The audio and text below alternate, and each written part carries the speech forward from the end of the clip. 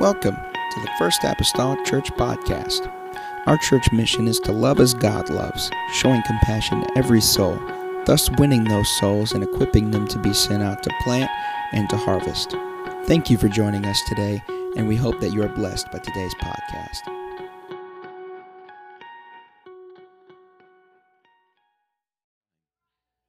In a long time. And so here I am. First night I preached in Louisiana camp, had a pastor. Most of those people didn't even know me down there. I preached for 3 churches in Louisiana. When I evangelized, that was it. So I went really to a place predominantly no one really knew me.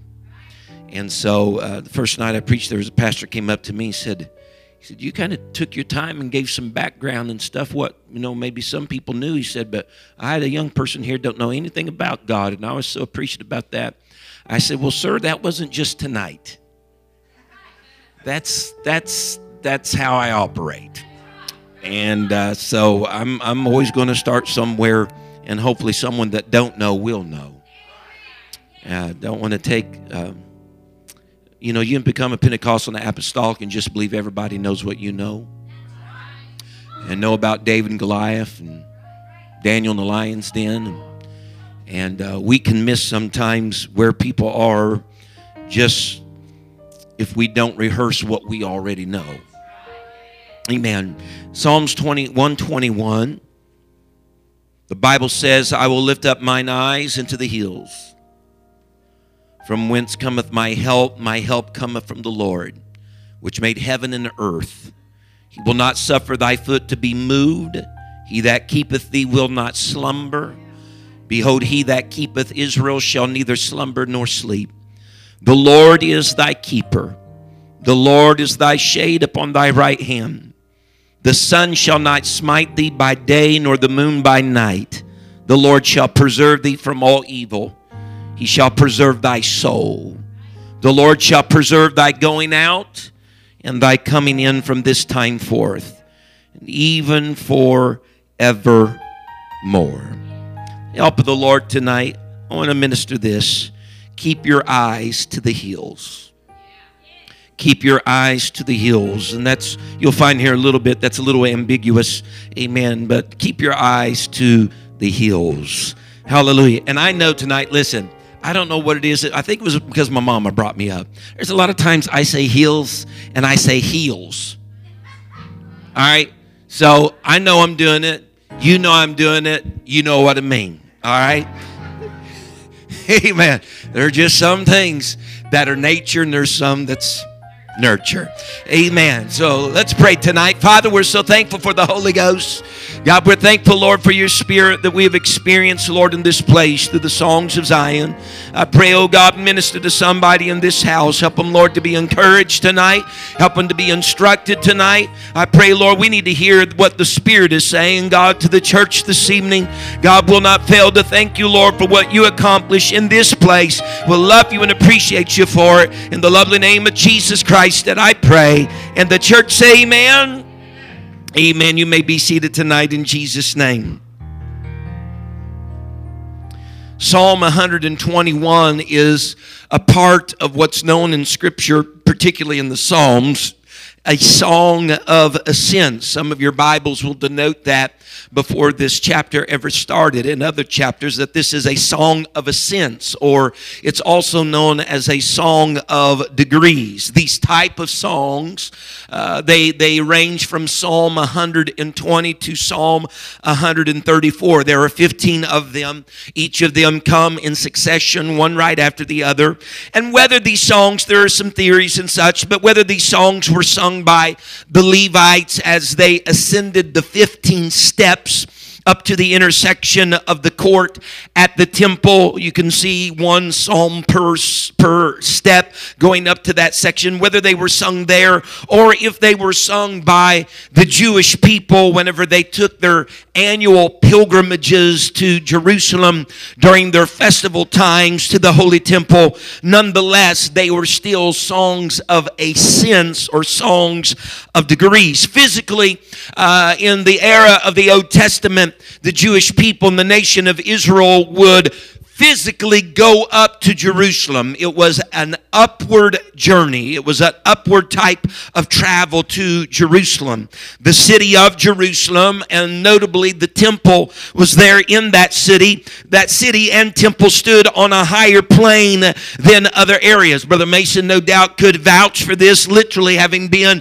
in that area, in that vicinity. The city of Jerusalem, the temple stood higher than other areas round about. That's a reason why, one of the reasons why the psalmist says in Psalms 48, speaking of the city of Jerusalem, that it is beautiful for situation. It's beautiful because and due to its placement, that people would go up to Jerusalem during the time of the festival of Passover and during the festival of Pentecost and during the festival of Tabernacles. And regardless of your location on the outskirts or outside of Jerusalem, in the surrounding towns and cities, regardless of your location, they always spoke about going up to Jerusalem. When one left that city, notably, you usually see in Scripture that they went down from Jerusalem. As a matter of fact, the ancient city of Jerusalem, the old ancient city, had 5 main roads that led in and out of the city of Jerusalem. If you were going to go to the city, it would be among one of these 5 that you would travel either to or from the city of Jerusalem. Now, understand well that whenever I say roads, you must understand that they were not the paved asphalt road or some concrete road like we have today. They were predominantly dirt roads. Even a gravel road might be a little bit of a stretch. Gravel roads of our days and even dirt roads of our days would make the roads leading to and from Jerusalem look good.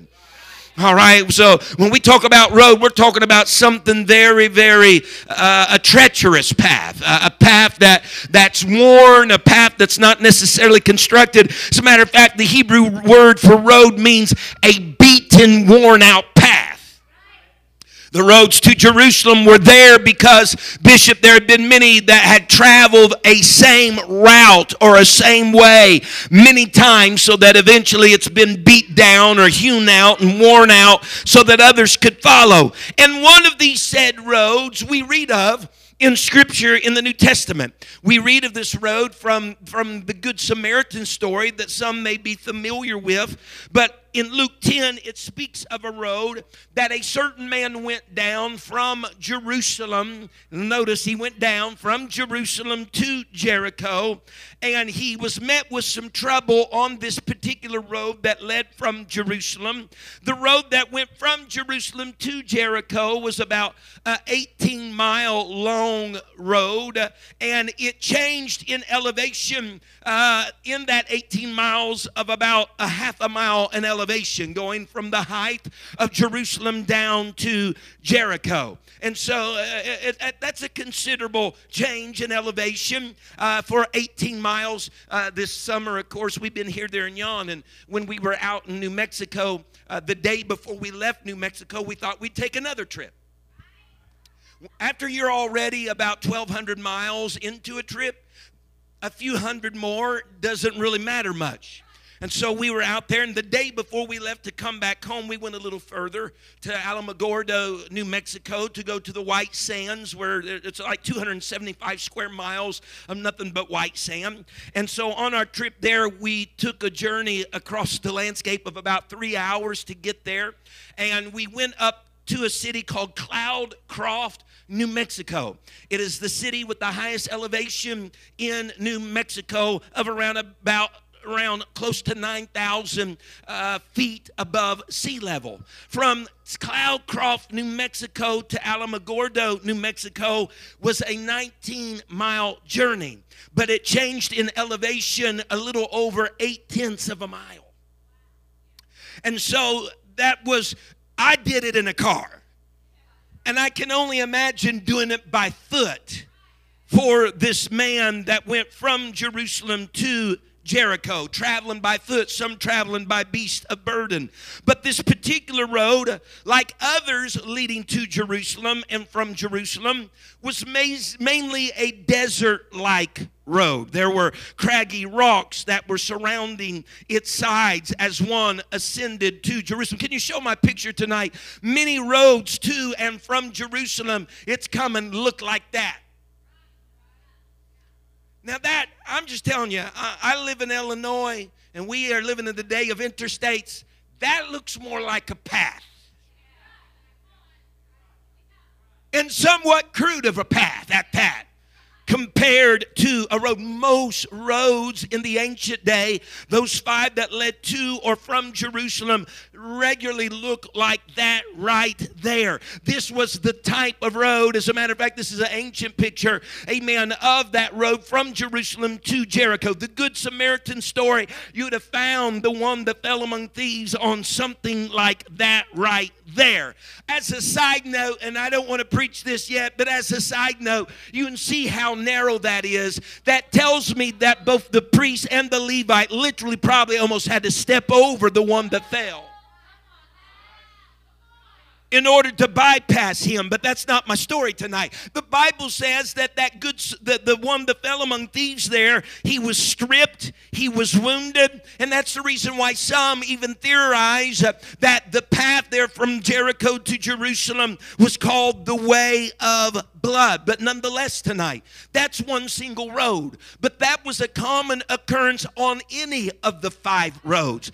Any of the 5 roads that went to Jerusalem, there were constantly raids and bands of robbers that people either feared because it could have happened to them, or because it really did happen to them, that they could have been robbed, or thievery could have taken place along any of these 5 roads. It was typical among these rocks and these little craggy regions for thieves and robbers to hide on these roads leading up to Jerusalem. They're narrow, yes, and so it left little hope for whoever was traveling them to escape from a robber or to escape from a bandit. Bandits would lurk all around these roads just with the intent of taking advantage of somebody, hoping to steal something, hoping even maybe, Bishop, to kill somebody on the road leading to or from Jerusalem. We read history that they would line along there in the craggy rocks, and they would literally,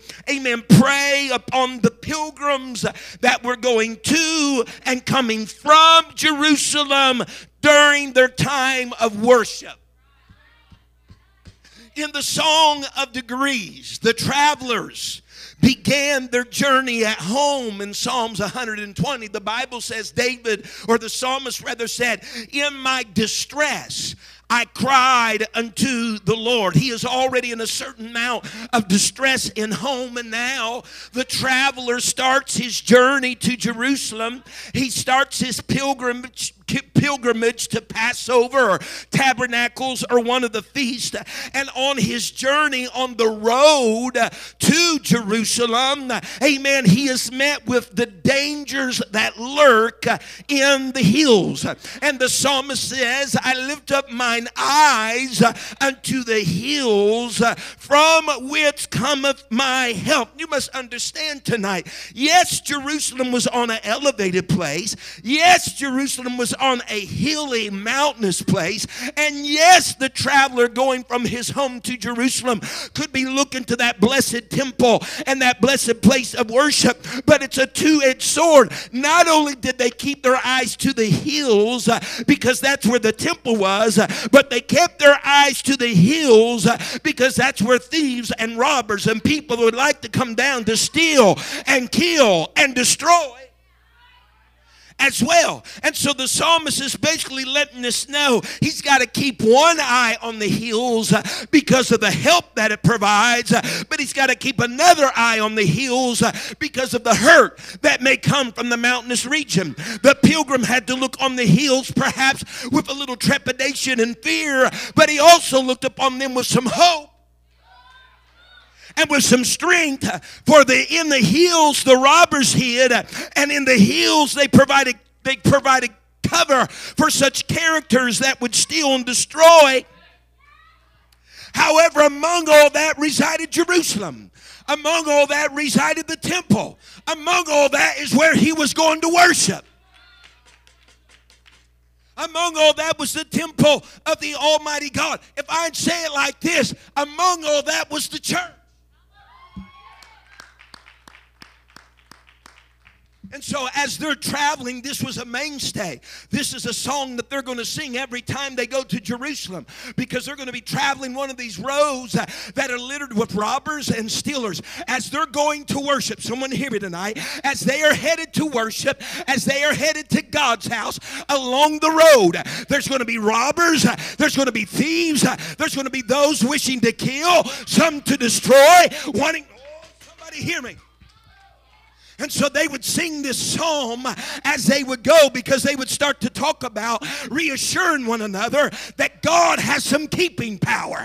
The Lord is our keeper. The sun will not smite us. The moon will not smite us. Our feet will not be unsure, because our God never sleeps. Our God never slumbers. Our God is never dismayed. God will help protect us on our journey from here to his house. Someone say amen. But I've come to bring to you this evening another side of this story for our modern day and our modern age, and that is this. As we come and as we go from the house of the Lord. As we come and go from the house of the Lord, the enemy of our soul is watching in for opportunity. Our modern day adversary is lying in wait for the people of God that are making their journey to the elevated hill. Can I tell you that every time it becomes church time, there's littered along the path from the moment it's time for you to leave to get here? The enemy of our soul, thieves and robbers looking into our lives. The thief desires to steal. He desires to discourage us from making the trip. He desires to discourage us from making the trip to God's house. How do you know that, Brother McGee? I'll tell you how. Because the headache happens then. The water pipe busts then. The car doesn't start then. Any way possible, our enemy wants to frustrate our arrival at God's house for worship. Someone say amen. The psalmist said it like this. He said in Psalms, I believe it is 73. Bishop, you know it well. The psalmist said, my feet had nigh slipped.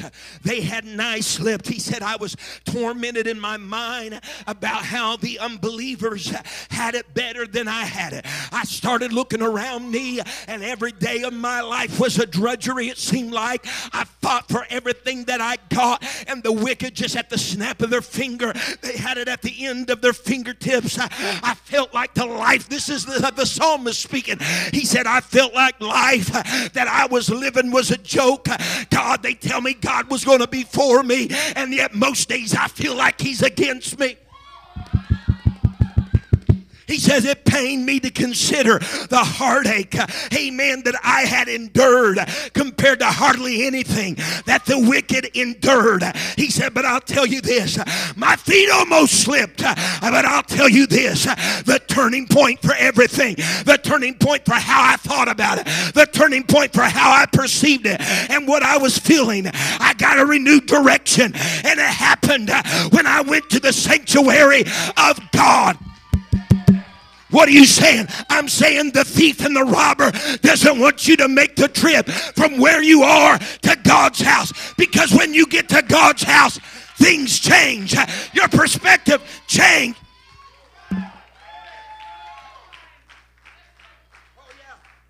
We'll entertain thoughts at home, and if he will allow it, he'll drive us into the valley of negativity and bad thoughts in our mind concerning our life and concern living for the Lord. And we're saying, you know what, it's Wednesday night, I need to get to God's house, and the adversary says, I can't let them to get there, I can't allow them to get there, because if they get there, they're going to get a fresh perspective on life. They're going. Keep your eyes to the hills.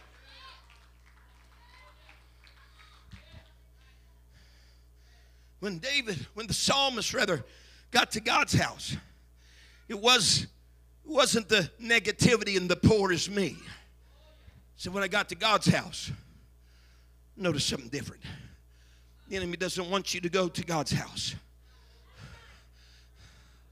lest that visit to God's house undoes all the lies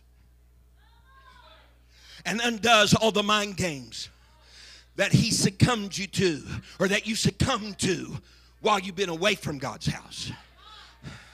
Because if I can get to the sanctuary, woo, those pilgrims were going there to worship. There were several, like between Passover and Pentecost, there's 50 days. 50-day amount of time before they would go back to God's house. You realize the tricks your mind can play on you in 50 days? You imagine the lies can be spoken to your ear telling you, well, he don't love you in 50 days. But if we could just make it to God's house, if we can just get to his place, hallelujah. Note well, mark my words, every time you try to come here, he's going to try to frustrate you. He's going to try to hinder you. He's going to try you, don't worry about it, because he knows the benefits of what happens if you get here. If you walk in those doors, if you experience the word, he knows.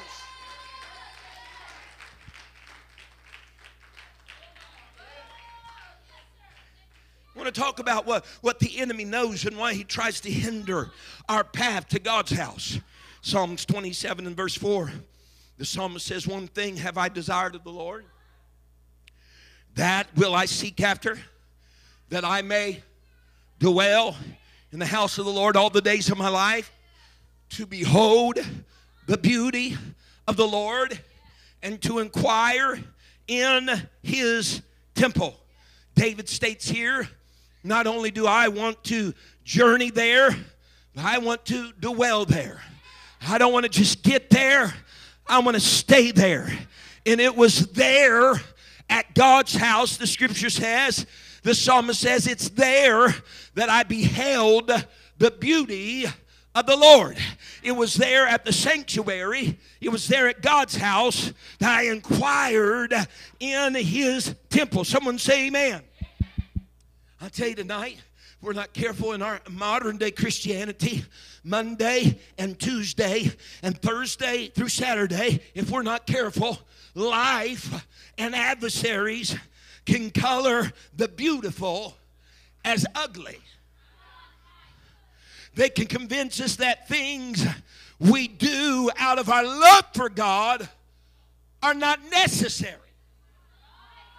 On other days of the week, it can try to convince us that those things are restrictive. Someone say amen. Yes, sir. Yes, ma'am.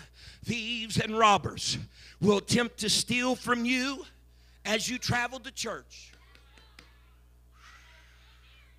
because they understand if you get there, if they get to God's house, just like the psalmist says, they're going to see the beauty of the Lord again. Holy, holy. And they're going to fall in love with what they first fell in love with. If they go to God's house one more time, those things that they see as restrictive during the week, they're going to get to God's house and understand it was protective. And they're going to see the beauty of the Lord. Oh, God, help me right now. Why is it important to be in God's house? I'll tell you. Because you need to reacquaint yourself with the beauty of the Lord. Amen. A couple times a week. You need to reacquaint yourself with what you first fell in love with. You need to reacquaint yourself with the feeling and the zeal and the overshowering presence of God that first ensnared you and drew you. That's why we got to be at God's house. The beauty of the Lord is defined here as the kindness or grace of the Lord. The beauty of the Lord is defined as the kindness or the grace of the Lord. Beware, church family, of the threats along the road to God's house. Keep your eyes to the hills for the threats along the road to God's house, because your adversary is smarter than you realize. And he knows Scripture enough to twist it. Because here's Scripture. If you experience His kindness, Romans 2 tells us what the kindness and the graciousness of God, what its purpose is for our life. We even sing a song about it, Sister Roberta. His kindness leads us to repent. The adversary don't want you to get to God's house. Because if you see His beauty and you experience His kindness, it just might provoke you to a place of repentance. And whatever you've done since the last time you've been to God's house and haven't repented over, He don't want you to repent over. He wants you to live a life of sin and believe the way that you do things is okay. Because if they ever get to God's house and feel His kindness, they'll drive them and provoke them to a place of repentance, and they'll make things right with God. That's the importance of... Keep your eyes to the hills. Because if He can disturb us, if He can threaten us on that path, He might squelch our conviction for repentance.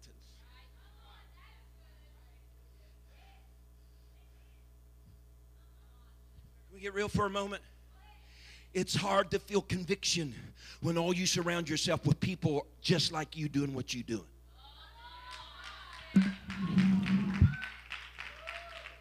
If I can get to the house of the Lord with my hang up, and you can get here, Brother James, with your hang up, we might all got hang ups, but whenever I see His beauty, there is something that is compelling me, amen, to repentance. He says, and to inquire in His temple.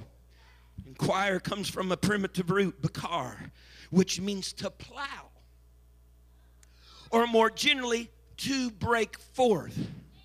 See, plowing, we know this because we're an agricultural community.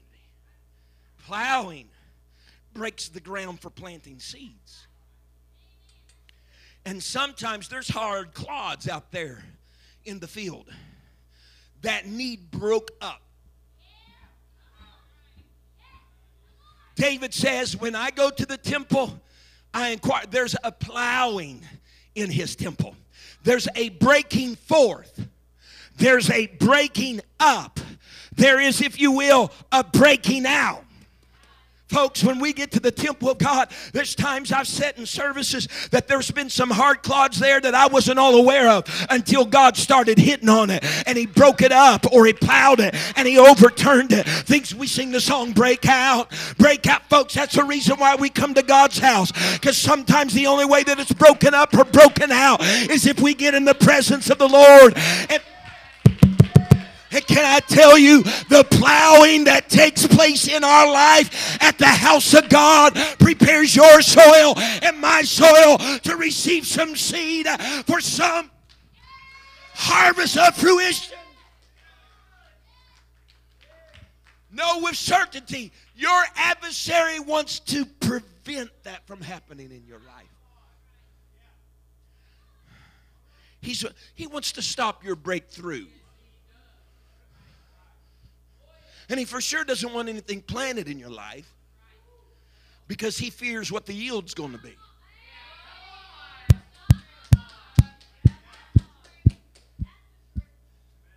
He's so fearful of a plentiful harvest that could come from you. Now look, let's go on just a step further. Verse number 5, Psalms 27:5. He says, for in the time of trouble, He shall hide me in His pavilion in the secret place of what? His tabernacle. He shall hide me, and He shall set me up upon a rock. The psalmist says it's in the tabernacle, the sanctuary, the church house, the house of God. It's there that He hides me. During troublesome times, when the wind is blowing and the waters are assailing me, if I get to God's house, He says, I got a little nook over here I want to put you in. That's why when things are upside down, I go to Him that's right side up, because He'll put me in the cleft of the rock. He'll put me in that pavilion. He'll put me in that secret place. Go on and let the storm brew. Go on and let the water crash. If I can get to God's house, He'll hide me. He'll set me on a rock. He'll give me a sure, stable place to stand.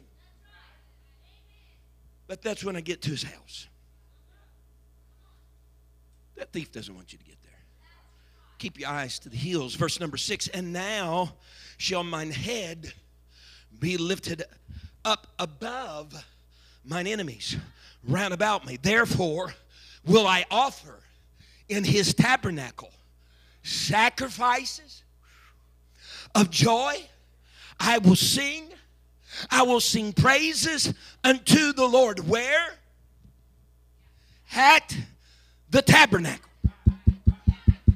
He says, if I can get to the church house, he said, God's going to raise my head above the heads above my enemies. If I can get to the church house, if I get there, I can offer sacrifices of joy.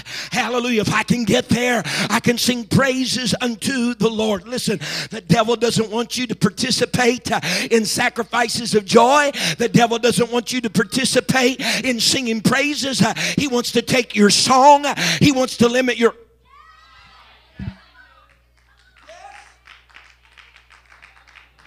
Someone say amen. Note just a few other verses. Psalm 63 and 2. To see thy power and thy glory, so as I have seen thee in the sanctuary. Hold on. In other words, we are witnesses of God's power, and we are witnesses of God's glory in the sanctuary. The robber and the thief on the path from your home to here doesn't want you to experience his power, doesn't want you to experience his glory. Psalms 24 even tells us in verses 3 and 5 that it's at the sanctuary that we receive blessing from the Lord. Keep your eyes to the hills, because he's going to try to frustrate that purpose. Psalm 77 and verse number 13, the Bible says, thy way, O God, is in the sanctuary. Who is so great a God as our God? The psalmist says that God's way is made manifest and known in the sanctuary. So don't scratch your head the next time you don't feel like coming. Don't scratch your head that something comes up that in the moment it feels necessary to drop everything else, including church, and attend to. Because his way is known right here. Someone say amen. The enemy knows the path to the church house is a path that ultimately will help us, lead us to heaven. It is the way of God. Everyone say amen. Now, everybody say now. You must understand, as small as a path as that was, that it was still only 5 roads that led both to, listen to me, and from Jerusalem. They were the roads of both your going and your coming. And so if they traveled to Jerusalem by that road, they would have to come from the house of God by that same road. And if there were bandits and thieves and robbers lurking there on their journey there, rest assured, even as the man that fell among thieves in Luke 10, as he came from Jerusalem to Jericho, rest assured, there's still robbers, bandits, and thieves as you leave God's house. What are you saying, Pastor? I'm saying not only are you under the eye of the enemy as you try to get to church, you're under the eye of the adversary as you leave these doors and return back home. And if he'll try to deter you from getting here, note well, he'll try to steal from you on your way home. What are you saying? I've known too many times when the robber has tried to rob people of things that they gained when they were in church, in the house.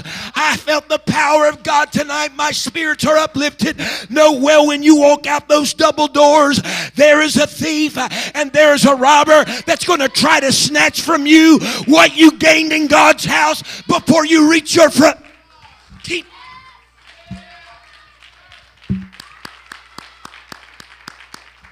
He'll come to you as you leave and you get in your car and start up your engine and travel your 5 blocks home. He'll tell you that that promise spoke to you tonight will never come to pass.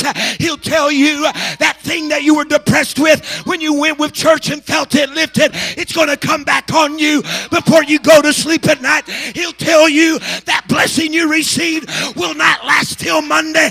He'll try to steal. He'll try. Keep your eyes.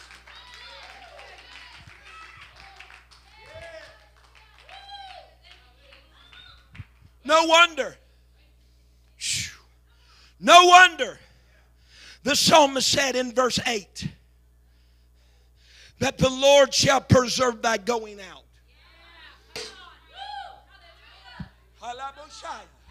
and thy coming in. No wonder he spoke those words, because he knew the threats that lie on the road to and from worship, to and from God's house, to and from your pilgrims for the Lord. He said, but rest assured, the Lord thy God is thy keeper. He will not allow the moon to smite thee, or the sun. He doesn't sleep. He doesn't slumber. He'll protect you on your journey to and on your journey home. Don't take the threat of the adversary. Someone say hallelujah.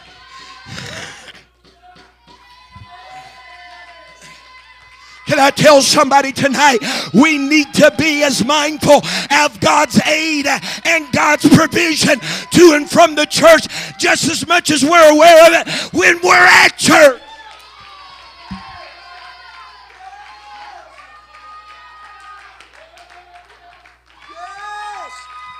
Oh, somebody give the Lord a grand hand clap of praise right now. The King of Glory is in this place.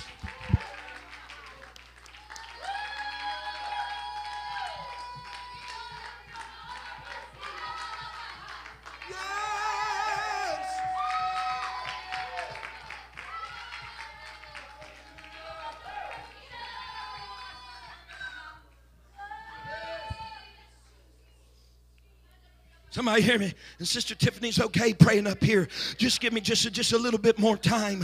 Amen. So suppose this.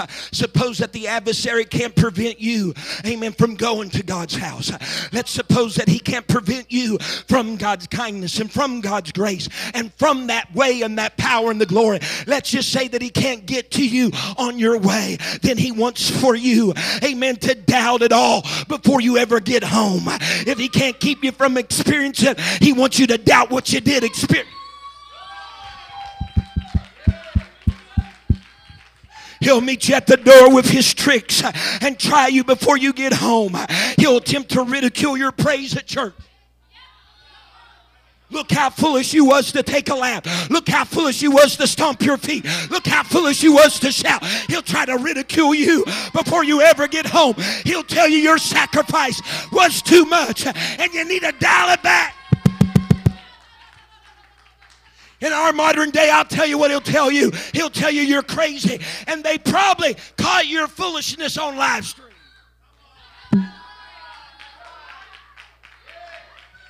What's others going to think if they dial into your church channel?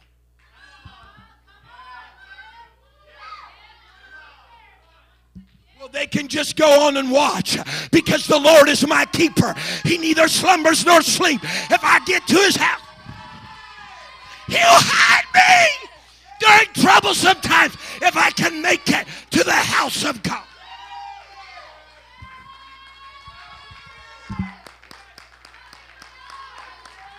Yes.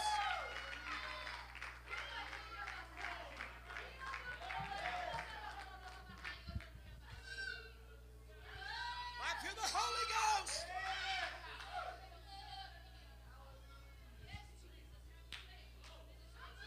So what I'm telling to this church family tonight is this: coming and going. Both coming and going. We deal with the contention of the thief. And if you don't realize this, if you don't keep your eyes to the hills, you allow the simplest things to keep you from what you could get and experience and what you could offer in God's house through your sacrifice and your worship. trivial things, Brother Fred, trivial things will seem more important than the way of God. Someone say amen.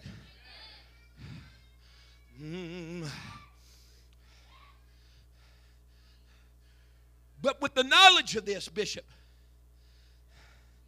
I know that I must walk in my daily life to and from his house with a guard around myself, knowing what benefits there are in God's house. Does not Scripture even tell us? Hold on, Mama Shia. Raise your hands right now.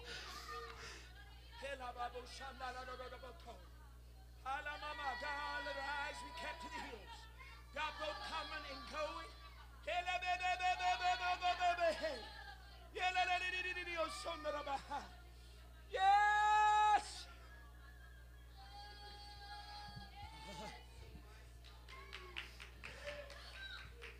Does not Scripture even tell us, Brother Zach, in the New Testament, he said, if you had known at what time the thief came, in paraphrasing, you would be better prepared. If you knew the hour, if you knew the moment when he was going to show up, it's not like you'd open your door with fresh bread, bacon in the oven and say, come on in. Let's have a good little spell. What would you like? Take anything. No, no, no. If you knew what hour he would come, it says you would prepare yourself, amen, for his coming. I'm telling you tonight that the thief comes as you leave the church, and as you come to church, you got that knowledge. It's up to you to prepare. It's up to you to guard. It's up to you to have a...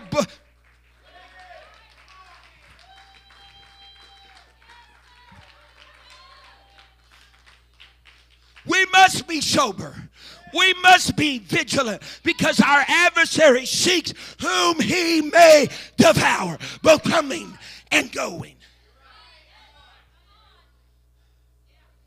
With that being said, let me tell you then that it's not strange that depression tries to settle on you after an excellent service. We fold our hands. How in the world can this be happening? I just left an awesome service. I tell you why. Keep your eyes to the hills.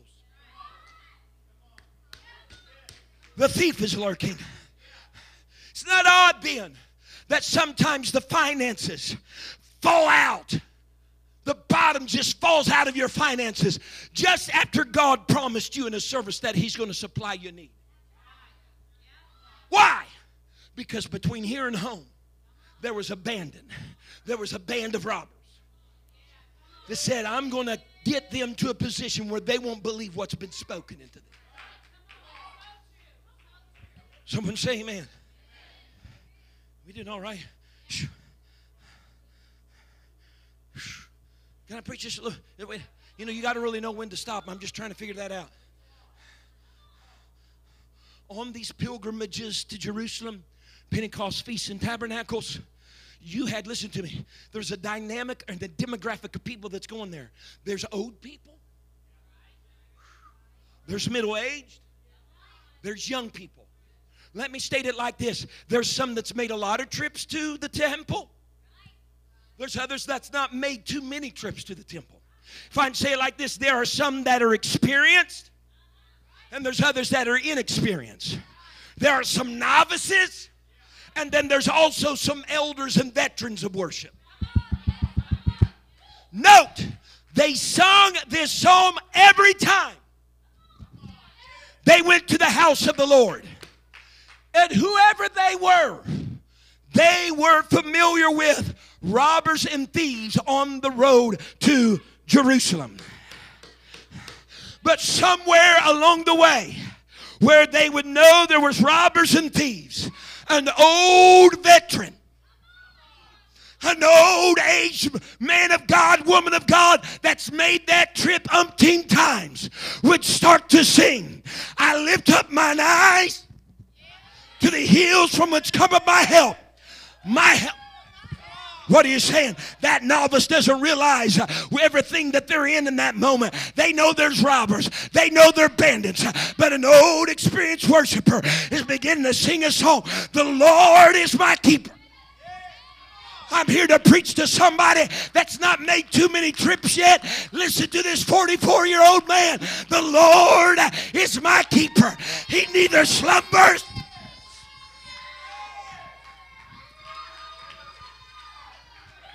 There's some of the elders and some of the veterans that needs to start to sing the song and rehearse it in the ears that are faint.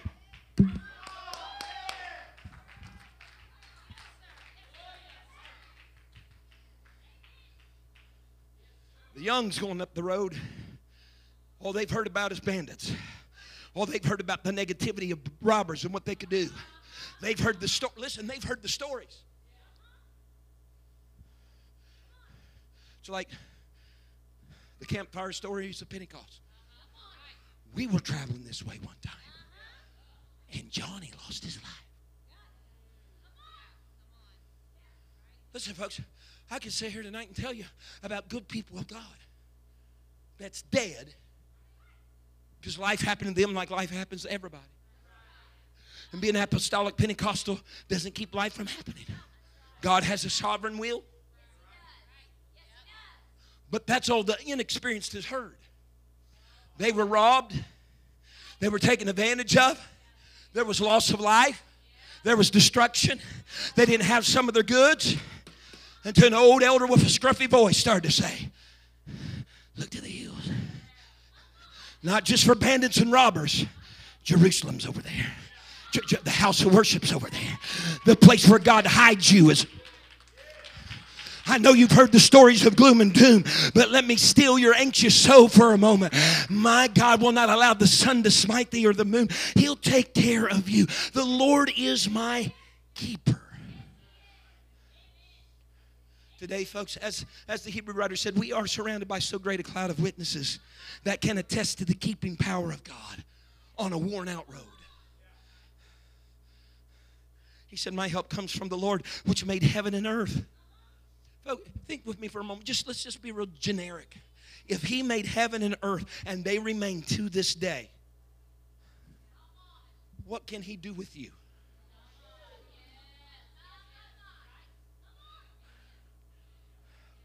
Someone say, man.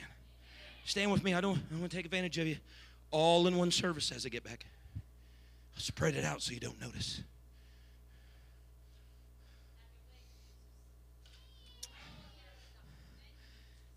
Keep your eyes on the hills for the provision of God's house. And yes, we're not going to be ignorant and ignore the real threat of an adversary along the road coming and going. It's interesting to note. It's interesting to note that on either side of Jesus at Calvary were two what? Thieves. You find Jesus in the middle.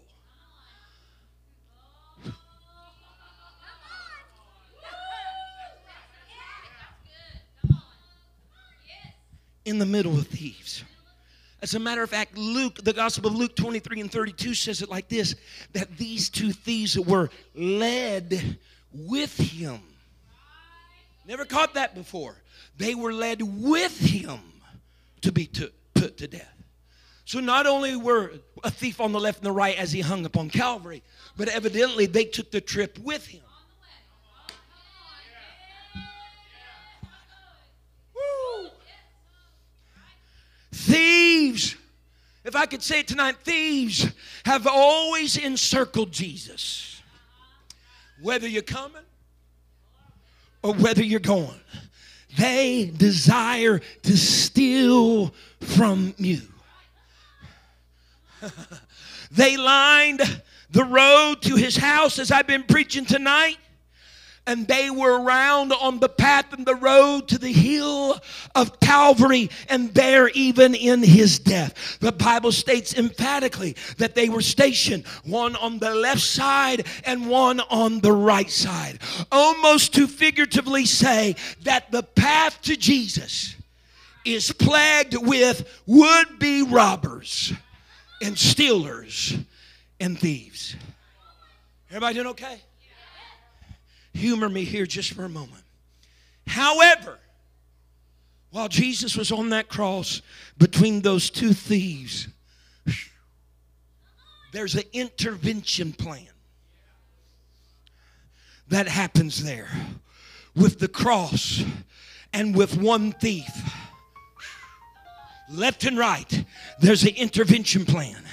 Because one of the thieves looked to the Lord and said, will you remember me when you come into my kingdom? There was a change of heart of one of the thieves, opening access for the Lord. And he said, today thou shalt be with me in paradise. Now listen to Pastor, what I'm about ready to tell you is total speculation, okay? But it humors me to think about. This is total speculation on my part. I don't know which side Jesus was pierced on. I've looked, I've studied, people have opinions, but emphatically, I don't know which side Jesus was pierced on. But I wonder, Brother Fred, if it was the same side that the thief repented on. If so, the Lord our keeper equalized a threat of a thief. On the same side, he let blood and water pour out of him for the purchase of the church. Someone say amen. I'm here to echo in your ears tonight that Jesus is our keeper, and Jesus will preserve us, and Jesus will remove the threat of the thief, and Jesus will preserve your soul. And I'm telling somebody, keep your eyes on the hill. I open this altar tonight that says, God, I want to experience your glory before I leave here. I want to experience your power before I leave here. God, I'm wondering if you can hide me in your pavilion before. Because we're going to leave this place in a few moments, and there's going to be bandits on the road. But he's still my keeper. He's still my salvation. Someone raise your hands right now all over this place and acknowledge your keeping God. Thank you for listening. If you would like more information about our services and activities, you can find us on Facebook, Instagram, and Twitter with the username FACMC. Again, that's FACMC. Thank you, and have a blessed day.